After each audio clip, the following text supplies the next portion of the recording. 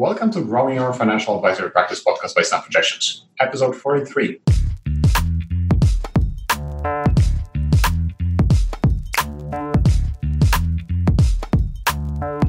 I'm your host, Pavel Breminski, and my goal is to interview experts to provide you with insights, strategies, and actionable tactics that you can start applying to grow your financial advisory practice today. For more information, head over to snapprojections.com/podcast.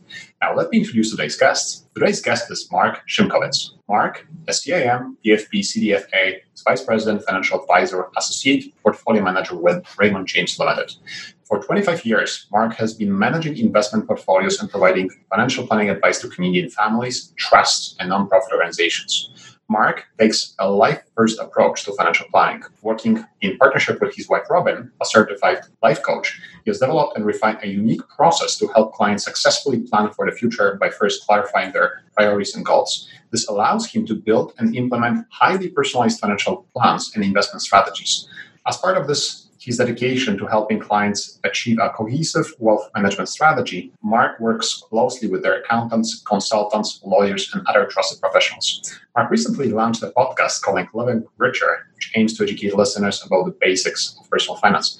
Mark, welcome to the show. Well, thank you very much for having me. Mark, I'm super excited to have you on the podcast here. We'll come back to your podcast a little later, but there's a lot I'd like to explore with you. So let's dive right in. So tell me a little bit about your firm, just your own operation. What do you do and who do you typically serve? Well, I guess first of all, starting off with Raymond James, because a lot of people aren't familiar with who Raymond James is. We are Canada's largest independent wealth management firm-wide within Canada. We have about $50 billion of assets under administration. We have just under 500 financial advisors across the country. And so I guess you could say the average book size here is about $100 million. There's two different models. There's the independent financial services model, where advisors sort of run their own practice, are responsible for most of their own costs. I'm in the traditional model. It's called the IAS model. And I work here in downtown Toronto. In terms of a little bit more about me and my practice, I came over to Raymond James about 2.5 years ago. As you mentioned, I've been a financial advisor for 25 years. The first 2 or 23 years were with two bank-owned firms. And then I decided I for a number of reasons, we could probably get into some of those. And then you left the dark side. I saw the light in 2017 and came over to Raymond James. And I guess the only mistake I made was not coming over sooner, because it absolutely is a phenomenal firm. So, that's sort of, I guess, where I am. As I said, I started off 25 years ago, taking you a little bit back to where sort of how I got into the business. I graduated from business school back in the late 90s, and I've always been a bit of an entrepreneur at heart. That's what sort of, drives me and gets me excited and gets me going.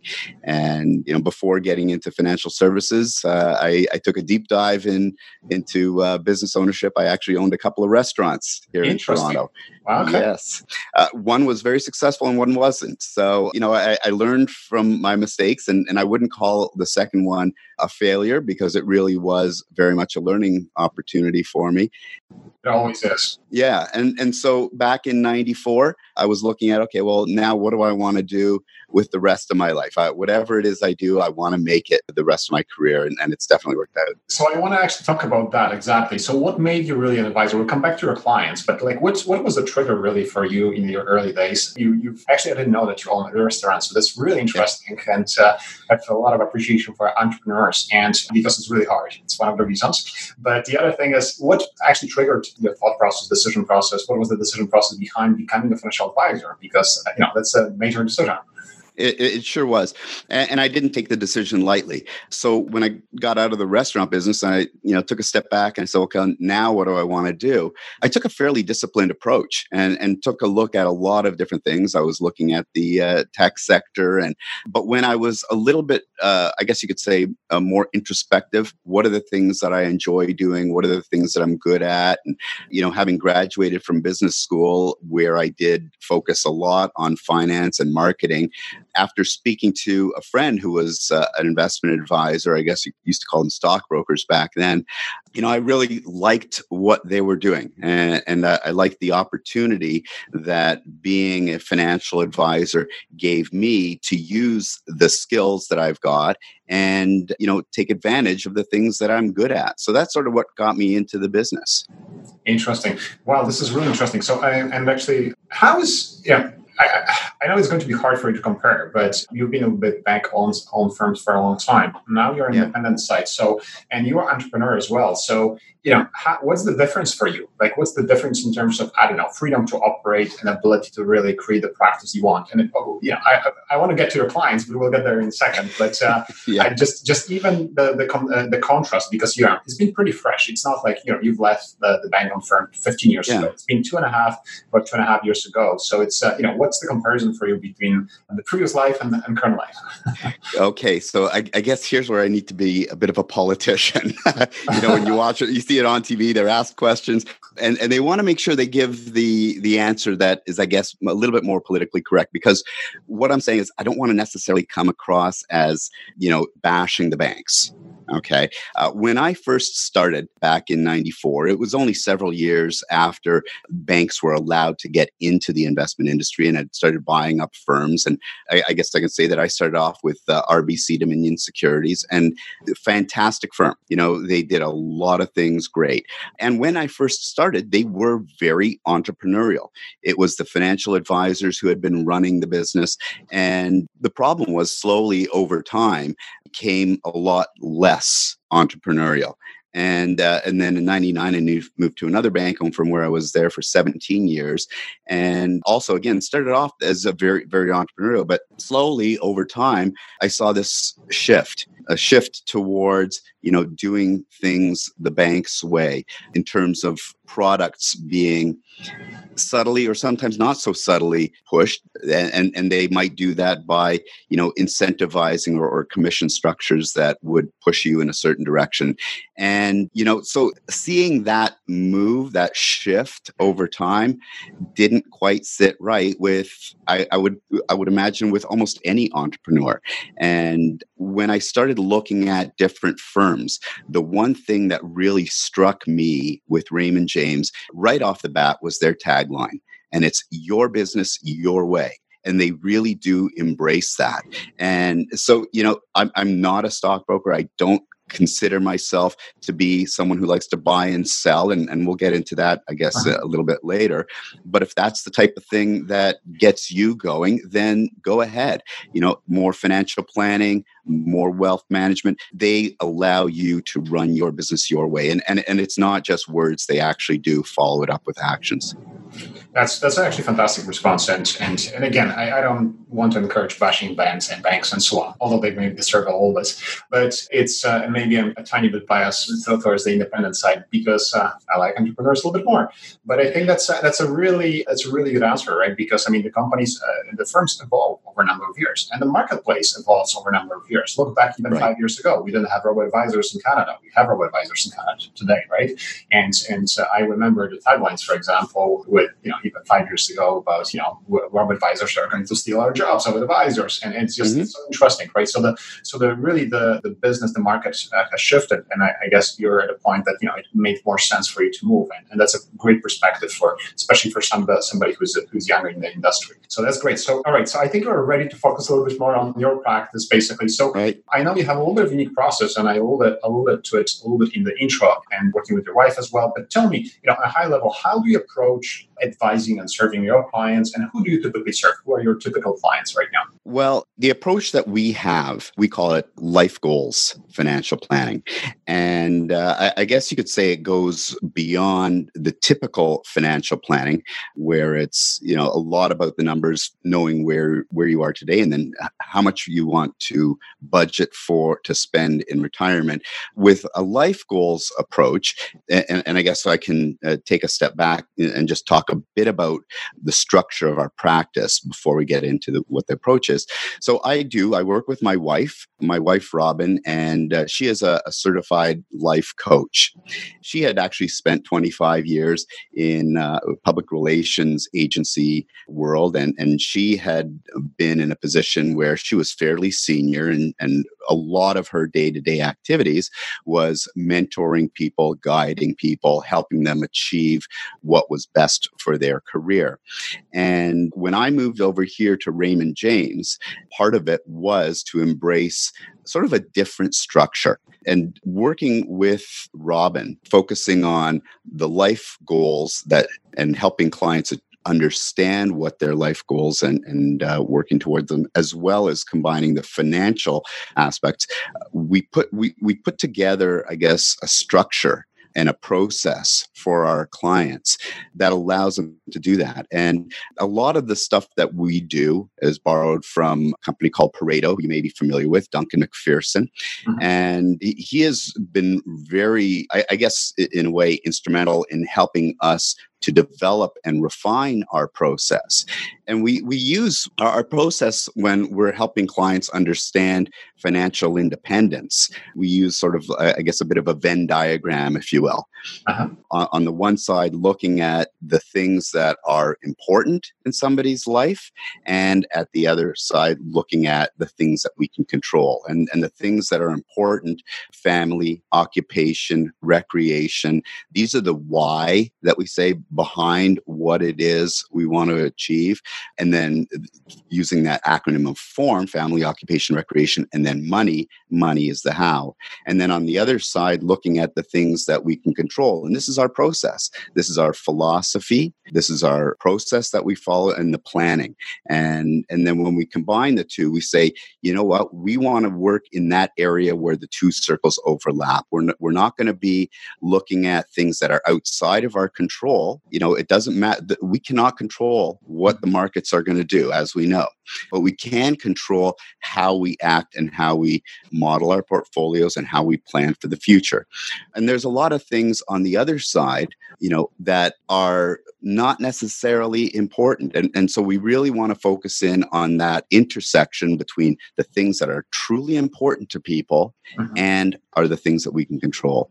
This is useful because this is not a usual process, right? I mean, there's typical financial planning process that people typically use, and you actually went a little bit deeper. And I want to underline that, spend more time, right? Because, you know, it's not just part of the process. You actually have another person as part of your team, your wife, Robin, right, working with you and providing that component. So that's a big part of your practice.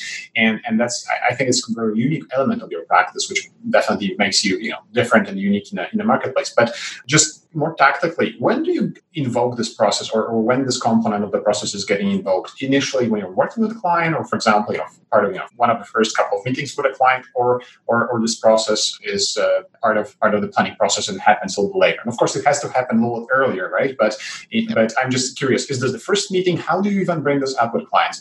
First conversation. Okay. Right off the bat.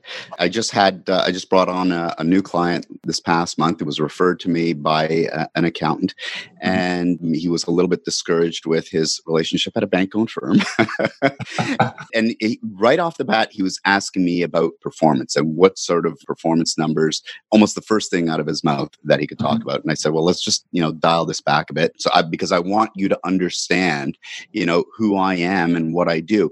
And it's absolutely critical for me, as it is for you, Mr. or Mrs. Client, that there's a fit. And so I say right off the bat, look, I'm not a stock trader. That's not what I do. I don't believe in the philosophy.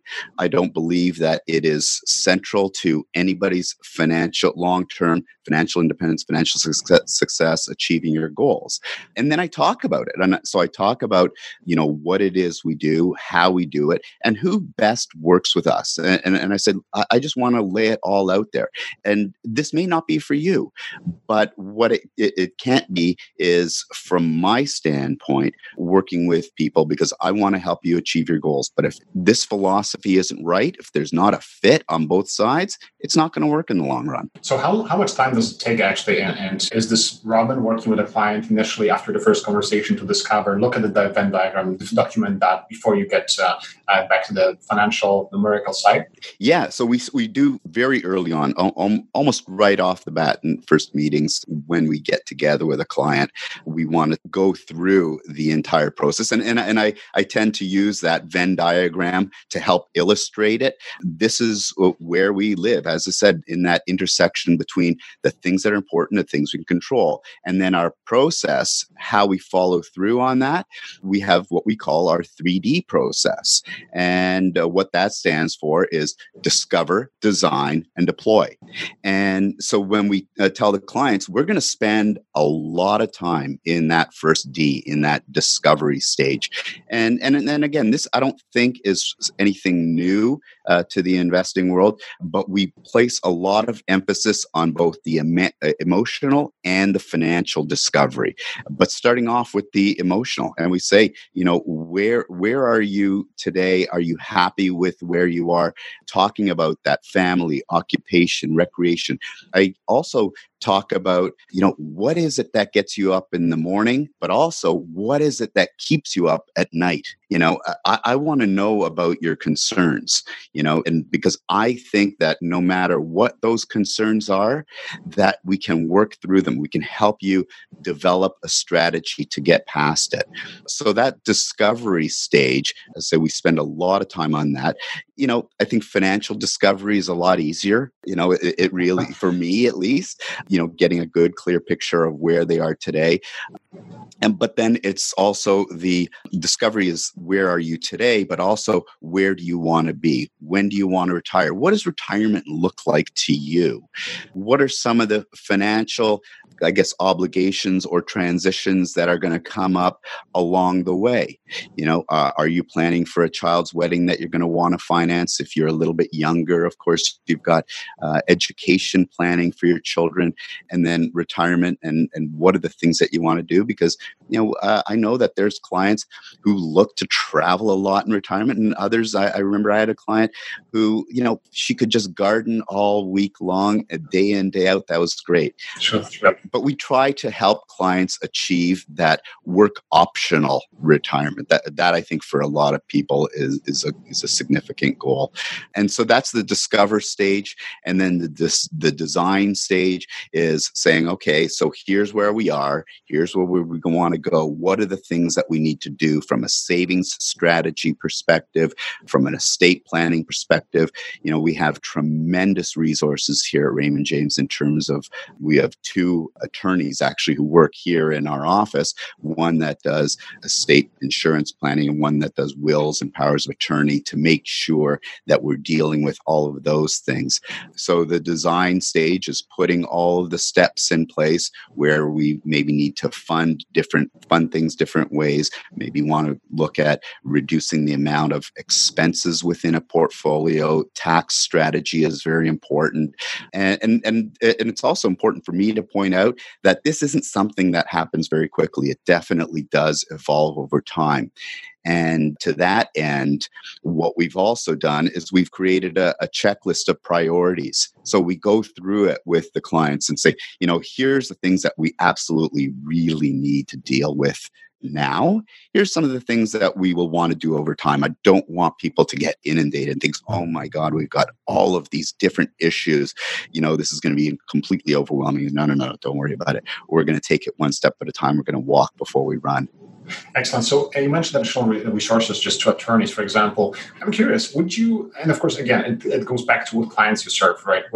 How complex are those clients? But what is the percentage of cases would you actually involve those attorneys? Would it be 100% every single client, or it would be just basically one-off depending on the need, right? Because that's kind of important for people who think about, okay, should I just build my practice based by myself or with partnership with somebody else? That might be useful. Right.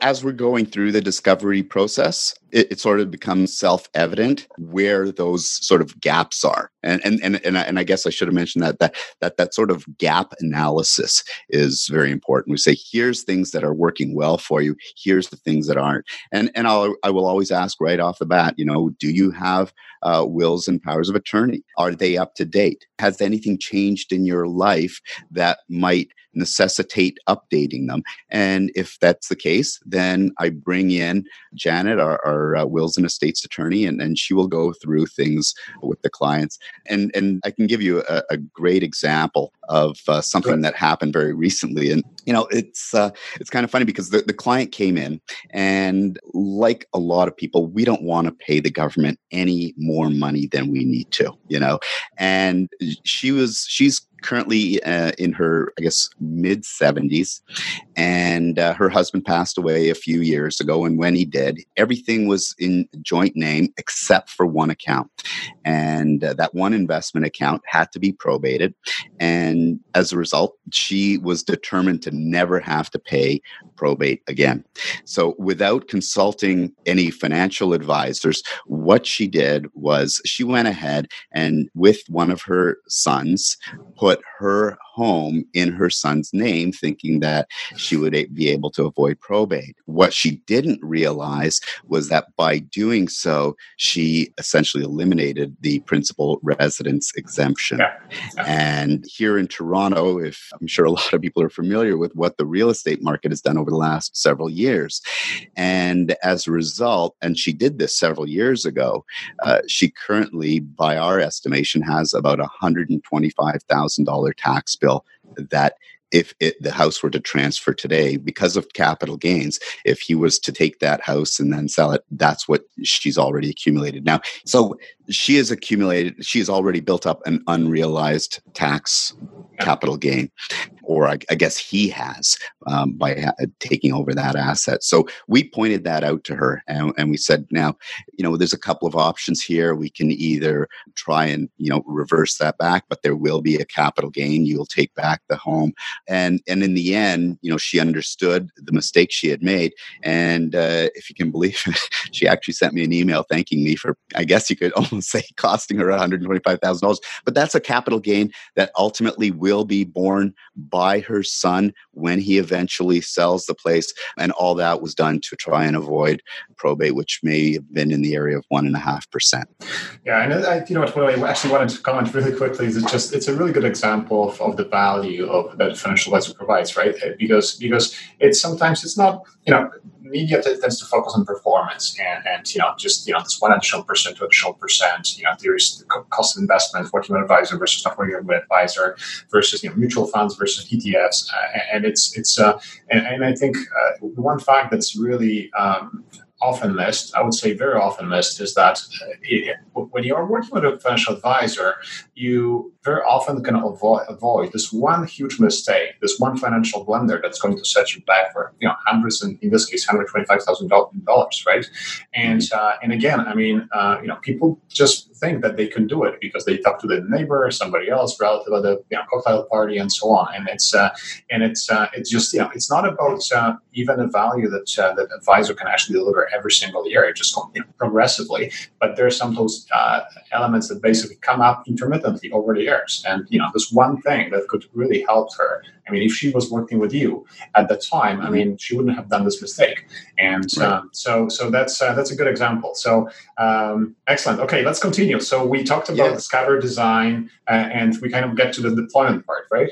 Yeah. So, and that's exactly what that is, and that's part of it, is putting the plan into action. And as I was mentioning before about the walk before we run, so we figured out what we need to do. We've prioritized, and we need to do it, and that's in all being, I guess, all part of the design stage. And then as assets start to come in, we start to deploy, and deploying in terms of bringing in our internal experts is part of the deploy, a review of your wills and powers of attorney, starting to invest, looking at setting up proper savings strategy. And, to that point, the value that we're able to add, oftentimes people say, what is it I'm paying you for? And when we look at, and you had mentioned earlier on about robo-advisors and fintech in the United States, there's a lot of these TAMPs, and same thing. So we need to be able to articulate and demonstrate why we deserve to be paid more than 30 or 40 basis points that could perhaps be attributable to the investment management. And when I'm talking to clients and talking about our process, I'm very clear, in fact, in saying that when you're hiring me, the investment management component is only one slice, and it's not a very large slice. The value that we're able to add as financial advisors to our clients, and if we're very clear in demonstrating that, it makes a huge difference. And I try to give people an example of how we can grow their wealth better by being a little bit smarter. So I do spend a lot of time on the financial planning, and within financial planning, talking to people about budgeting and saving for retirement. And I say, look, if you're currently saving, let's throw a number out there, $1,000 a month into an RSP. If I can sit down with you and go through your budgets and perhaps find a way to save an extra $100 a month, not a huge number, I'm helping you grow your retirement savings by 10%. So instead of saving $1,000 a month, you're saving $1,100. That's a 10% increase. Now, we could spend a lot of time looking at shaving 5 basis points on an ETF or negotiating on the cost. But if I'm able to help you take a step back and say, let's really look at the big picture. Let's look at what's really most important to you. Those should be your benchmarks for measuring success. And I do talk a lot about benchmarks because people do say, how do you do relative to the S&P or the TSX or the Dow Jones or you name it? I say none of those benchmarks are your benchmark. If your benchmark is to save $1,000 a month into your RRSP and we're able to save $1,100 a month, we've beaten your benchmark by 10%. Don't go by other people's benchmarks. Go by your own. That's a really good way of putting this. I haven't actually heard that. So you mentioned several things. I don't know if I have time to get back to everything, but you mentioned budgets, and budgets are interesting, right? Because from the financial planning perspective, often as we're just even designing our own software, we're finding that clients. Well, first of all, then they don't like to actually do budgets. Most of them, maybe some, small percentage likes budgets, but small. Right. But they're to-dos. They spend a lot of time, and of course, when you add all of the different expenses, then technically, what's the difference between expenses and what you're making? What's your salary, for example? That should be what you are able to save. In a lot of actually financial planning software packages, that's the case, and it often is inaccurate because clients unfortunately turns out that they cannot save that much. And so we have different ways of approaching this actually internally. But what we focused on how much you're saving right now. If working with financial advisor leads to additional savings, great. You can actually add and then, for example, say that this year maybe you save a little bit more in TFSA or RSP or even non-registered. Great, fantastic, great. Maybe there's other opportunities. But I want to ask you a question about, after this long intro, how effective is working around budgets with clients, and like what are some of the tips or challenges, for example, what you found works around budgets and what you found that maybe doesn't work, and maybe for some clients it's a big question, but maybe you can share some of the expertise on that. Wow, that is a big question. Yeah, and I agree. I think that as soon as you talk about budgeting, right away people take a step back. Oh, I don't want to talk about budgeting, but I think that talking about things like spending or having expenses or spending money with purpose, not spending without forethought. I'm very much a firm believer on the pay yourself first strategy.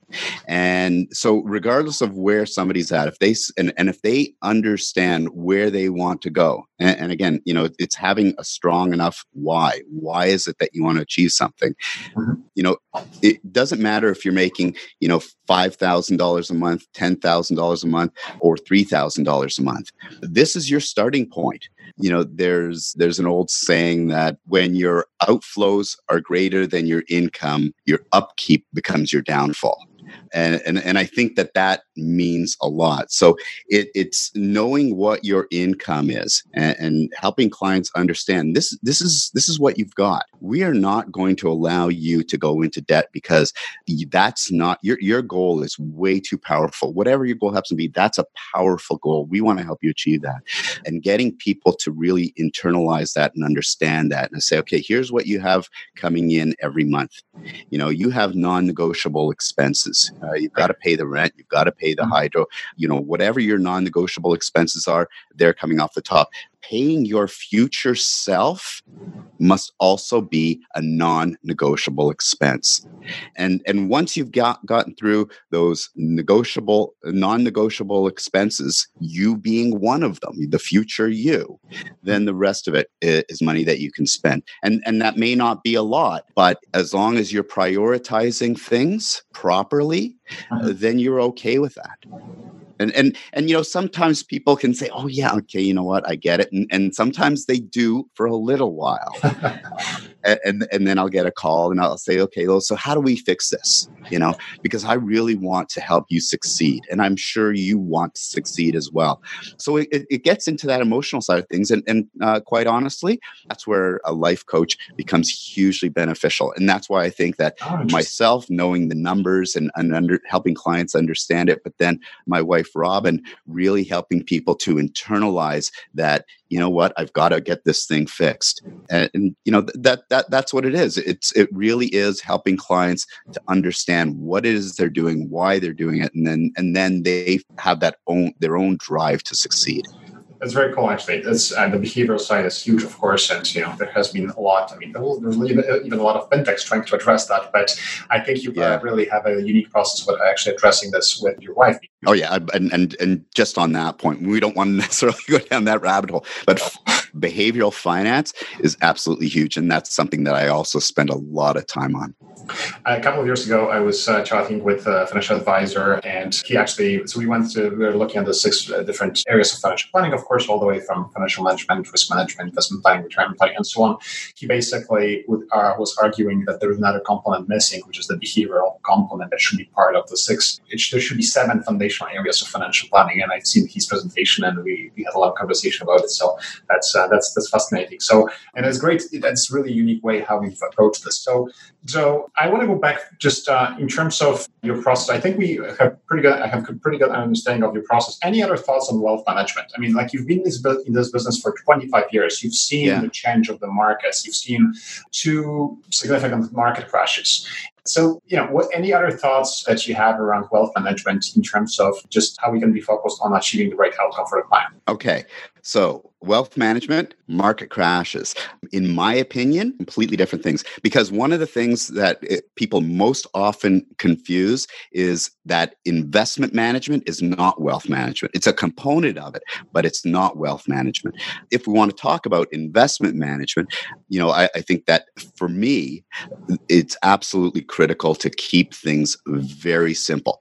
I am certainly a believer that I am not going to be able to outperform the markets. The statistics, the information is all there that, the vast majority, over 90% of all mutual fund managers underperform their benchmark over a 10-year time period. And of course, that doesn't even tell you the whole story because it excludes survivorship bias. So, all those managers who didn't even survive for the 10 years. So they're not going to be able to do it. And that's all they do all day long. I'm not going to be able to do it. So from an investment management standpoint, we build very simple, diversified ETF model portfolios. And those models, in terms of asset mix, are going to change depending on time horizon, risk tolerance, things like that. But all we're trying to do is get, sorry to say it again, benchmark type returns. Because if I can keep my costs down and if I can keep volatility low, I can keep people's eyes away from that. They tend to stray sometimes, but that's when we sort of step in. And as you mentioned, I've seen significant, 2008 was not a fun year. And so we've seen some significant pullbacks, and it's really a matter of helping clients understand that this too shall pass. We know that 1 in every 4 years is a negative year. It's going to happen. And sometimes it goes a little bit longer, and sometimes those pullbacks are going to be a little bit deeper. It's going to happen. It's the price we pay for being invested. But understanding that it's going to happen helps us deal with, some of those behavioral finance mistakes that we can all be subject to. So there's definitely some hand-holding. I don't know if I went a little bit off track there, but from an investment management standpoint and how that fits into a wealth management standpoint, I guess that's sort of the approach. I like the approach. I like your response, right? Because I mean, again, I'm looking also from the fintech's perspective and from consumer perspective. And when you're thinking about working with an advisor, and if you're trying to replace that relationship with any maybe machine learning algorithms, and you're thinking, okay, well, financial advisors are really great at tailoring the advice, or they should be. The good ones are, or maybe the ones that survive in the business are really good at tailoring the advice to their clients. And like your process shows that you have this very simple Venn diagram: two circles, intersection. Then you have 3D: discover, design, replay, deploy, and it's following the industry process, but you've actually simplified this to the point that it's easy to understand, it's easy to remember for clients. And then depending on the questions, the general one that you were speaking earlier talked about performance, or want to talk about performance first. Where you had a way to address that. So it's about from the fintech's perspective, coming back to it, how do we personalize in an automatic way at scale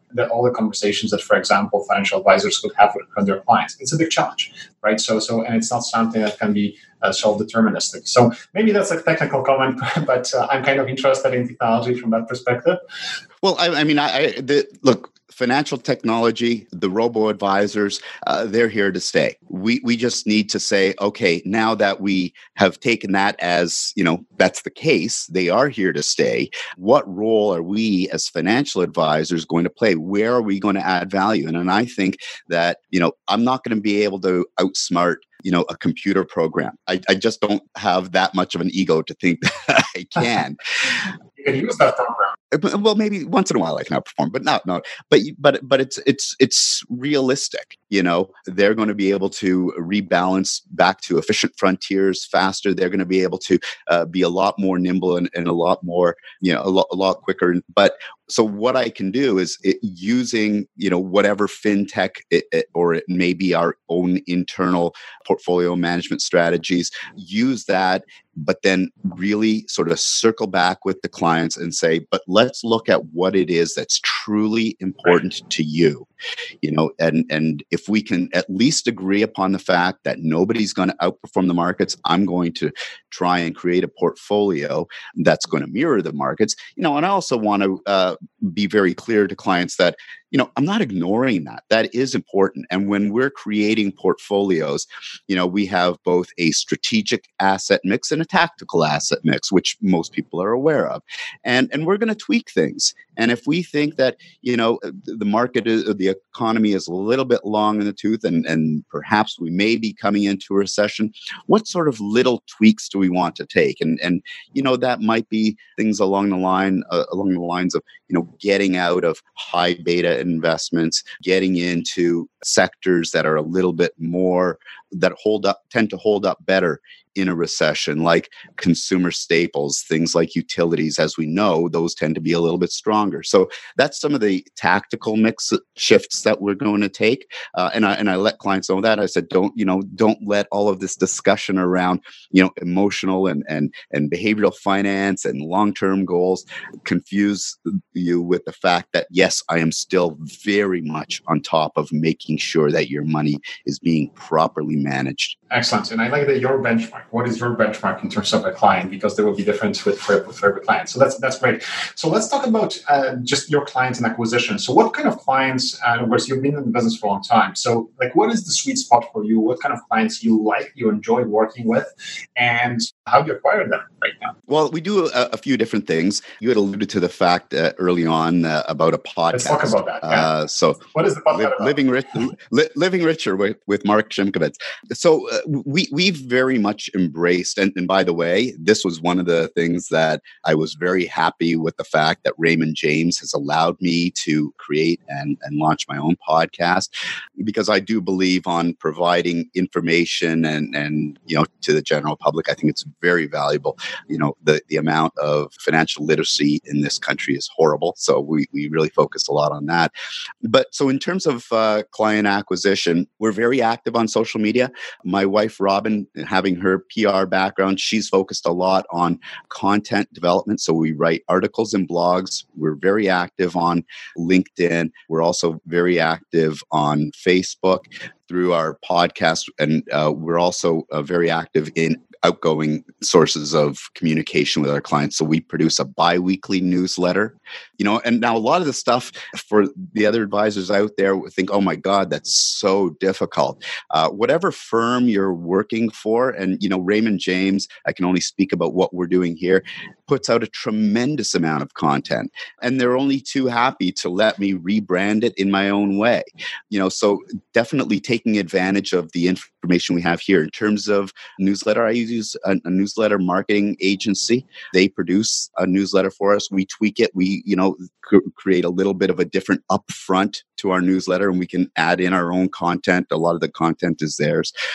So we try to leverage both internal and external sources in terms of our marketing. So we're starting to see some traction that way. I'm also a big advocate of course, trying to get referrals. And that's a seed that I plant very early on in relationships. One of the things that I do for clients, and I think that most advisors should be doing, is better articulating the benefit of bringing us in. And the way that I position that is that I'll say to clients in the very beginning, you're hiring me for a lot of different services. I'm here to help you, to help things better for you. And along those lines, the people that are important to you, your friends, your loved ones, you want to see them succeed. And if there are any ways that I can help them, use me as a resource. If they have questions that they're confused about, I will do that for you, because you are an important client to me, and I know that you want to see your client. And I'm actually starting to see referrals coming in that way. Excellent. And then the last thing we do is we tend to focus a lot on our centers of influence, which of course, again, that's not any hidden secret. But I'm also leveraging our internal resources. So I had mentioned to you our estate planning and insurance lawyer who works with us. His name's Trevor Perry, who is probably one of the foremost specialists in Canada on individual pension plans. So that's something that's unique. And we're doing a lot of seminars at accounting firms, helping the accountants better understand how IPPs work, how they benefit their business clients. And I think that one of the first things you just asked me before, again, I went down this little rabbit hole, it was my typical clients. So most of the clients that we have are business owners, pre-retirees, and early retirees. And I think that the benefit for that group is that one of the things that we talk about in terms of in our website and in a lot of our information is that life is always in transition. And we know that it's at those points in life's transitions where there are emotional and financial decisions that need to be made. If you're getting married, if you're starting a new job, if you've lost a job, if you're getting divorced, if you're approaching retirement, those are major life transitions. And that's where we tend to add a lot of value. We know that a lot of those life transitions that involve a lot of money tend to occur for clients 40 years old plus. And so that's sort of the sweet spot for our clients. And, in terms of dollar terms, I can tell you that our average client is about $1 million plus. So, that's where we're able to add a lot of value, although we don't turn away clients who are smaller if we feel that either they're a client that can grow to add a lot of value, or if they're, of course, happen to be kids of existing clients. Excellent. So this is all great. And I think you're very, very active on the marketing front, and you're leveraging the synergies that you have. Of course, a huge step, get your wife involved, especially if you can help with that. Yeah. And synergies. And the other thing is you mentioned referrals and center of influence. I mean, it's nothing new. But I think here's the thing. Human psychology hasn't changed in the last, several thousand years since the beginning of the modern world. And it's not going to change. Humans are the same. There's emotions, there's numbers. And the thing is, a lot of people try to basically go for reinventing something completely unique in terms of marketing. And the thing is, those small tweaks, working on something that we know works, but adding a twist to it, and especially becoming better at distributing that you have. That's the key. That's what I at least see when I speak with advisors, because as one, I remember an interesting quote from, actually, this was a technology company CTO. He said that at this stage, at any business, we are a media outlet. Well, at some point, to some extent, we are going to become a media outlet, right? So at some point, an interesting thought perspective for financial advisors would be to think about, okay, well, what content do I have to distribute, and how am I going to do it? How am I going to make myself unique, right? It's not about are we doing social media? Check. Are we doing referrals? Check. But it's about focusing on thing and one thing and doing this uniquely. So that really drives growth. And just on that point, and I really wanted to emphasize that I think a lot of financial advisors think I just don't have the time for that, right. And that's why we really need to understand what it is we're doing and the value we're adding, because I think far too many people are, I guess you could call it, wasting time on the things that are not going to grow your business. If you're doing research on stocks and mutual funds or whatever it happens to be, that's not going to add value. So if you want to really focus on enhancing your practice and growing your business, look, who am I to say? I'm saying it works for me. So just trying to instill some sage advice from someone who's been around for a little while. Yeah, and it's great advice. I mean, it's actually really useful advice that a lot of people are probably familiar with, but they're not acting on. So that's I'm glad you added that. Couple of maybe just questions before we wrap up here. I think I'm just realizing, just looking at some of my list of notes here, we could be talking for another hour or two. But in terms of compensation, so I was curious when you were talking about external, for example, parties, maybe attorneys. How is your compensation structure? What is your compensation structure right now? How do you charge clients? For example, if you get the lawyer involved working on their case, either billed separately, or there is just one AUM model, or there is do you charge for planning additionally, or that's part of it, one model for you? How, just briefly on a high level, if you could address that, it would be great. Yeah, I mean, it's all one model because, this is who I am, this is what I do, this is how I do it. If clients decide that they don't want to engage too much on the financial planning, well, it's a service that's always going to be there for you, but I'm not changing the way, we charge. So we are 100% fee-based. I mean, my practice isn't 100% fee-based because I still do have some legacy clients from years ago who are commission-based, but all new clients are fee-based clients. We charge on a tiered fee structure. And so the percentage goes down as the AUM for that client goes up, which I think is fair because, the incremental amount of work to manage a $2 million or a $2.5 or a $3 million client is not significant. So it shouldn't be, a flat fee base. And I think that it's important to be fair to the client so they understand. And I'm very, very clear up front with clients, this is what it is. This is how we charge. This is what you're getting for what you're paying. And this is why we charge what we charge. Fantastic. So a couple of questions here. You've been in this industry for a while. So if you were going to join today, if you were going to start over today, how would you do that in the second half of 2019? Any tips for maybe new people thinking about joining the industry? What would you focus on? What would you do first? What would you say that it's not adding value? Don't worry about it. We'll get to it later if you need it. Yeah. It's funny. I actually, I'm always I try to be generous with my time. So I had a client call me up and she said her son was going into fourth year universities in business. And can I please talk to him because he's interested in the industry? And so I just went through this discussion with the kid. I guess he's probably 20, 21 years old, talking to him about the industry. And what I was very clear with him is that, no, this very much is an industry that's evolving and transitioning. And I think that there are going to be advisors who are going to get left behind. And if you want to be sort of at the forefront, and I think that a lot of younger people are probably in a good position, in my opinion, to move with the next wave, with the direction that the industry is going. So, I said it's very, very difficult to get a job, obviously, as a financial advisor straight out of university, but there are definitely ways to get in.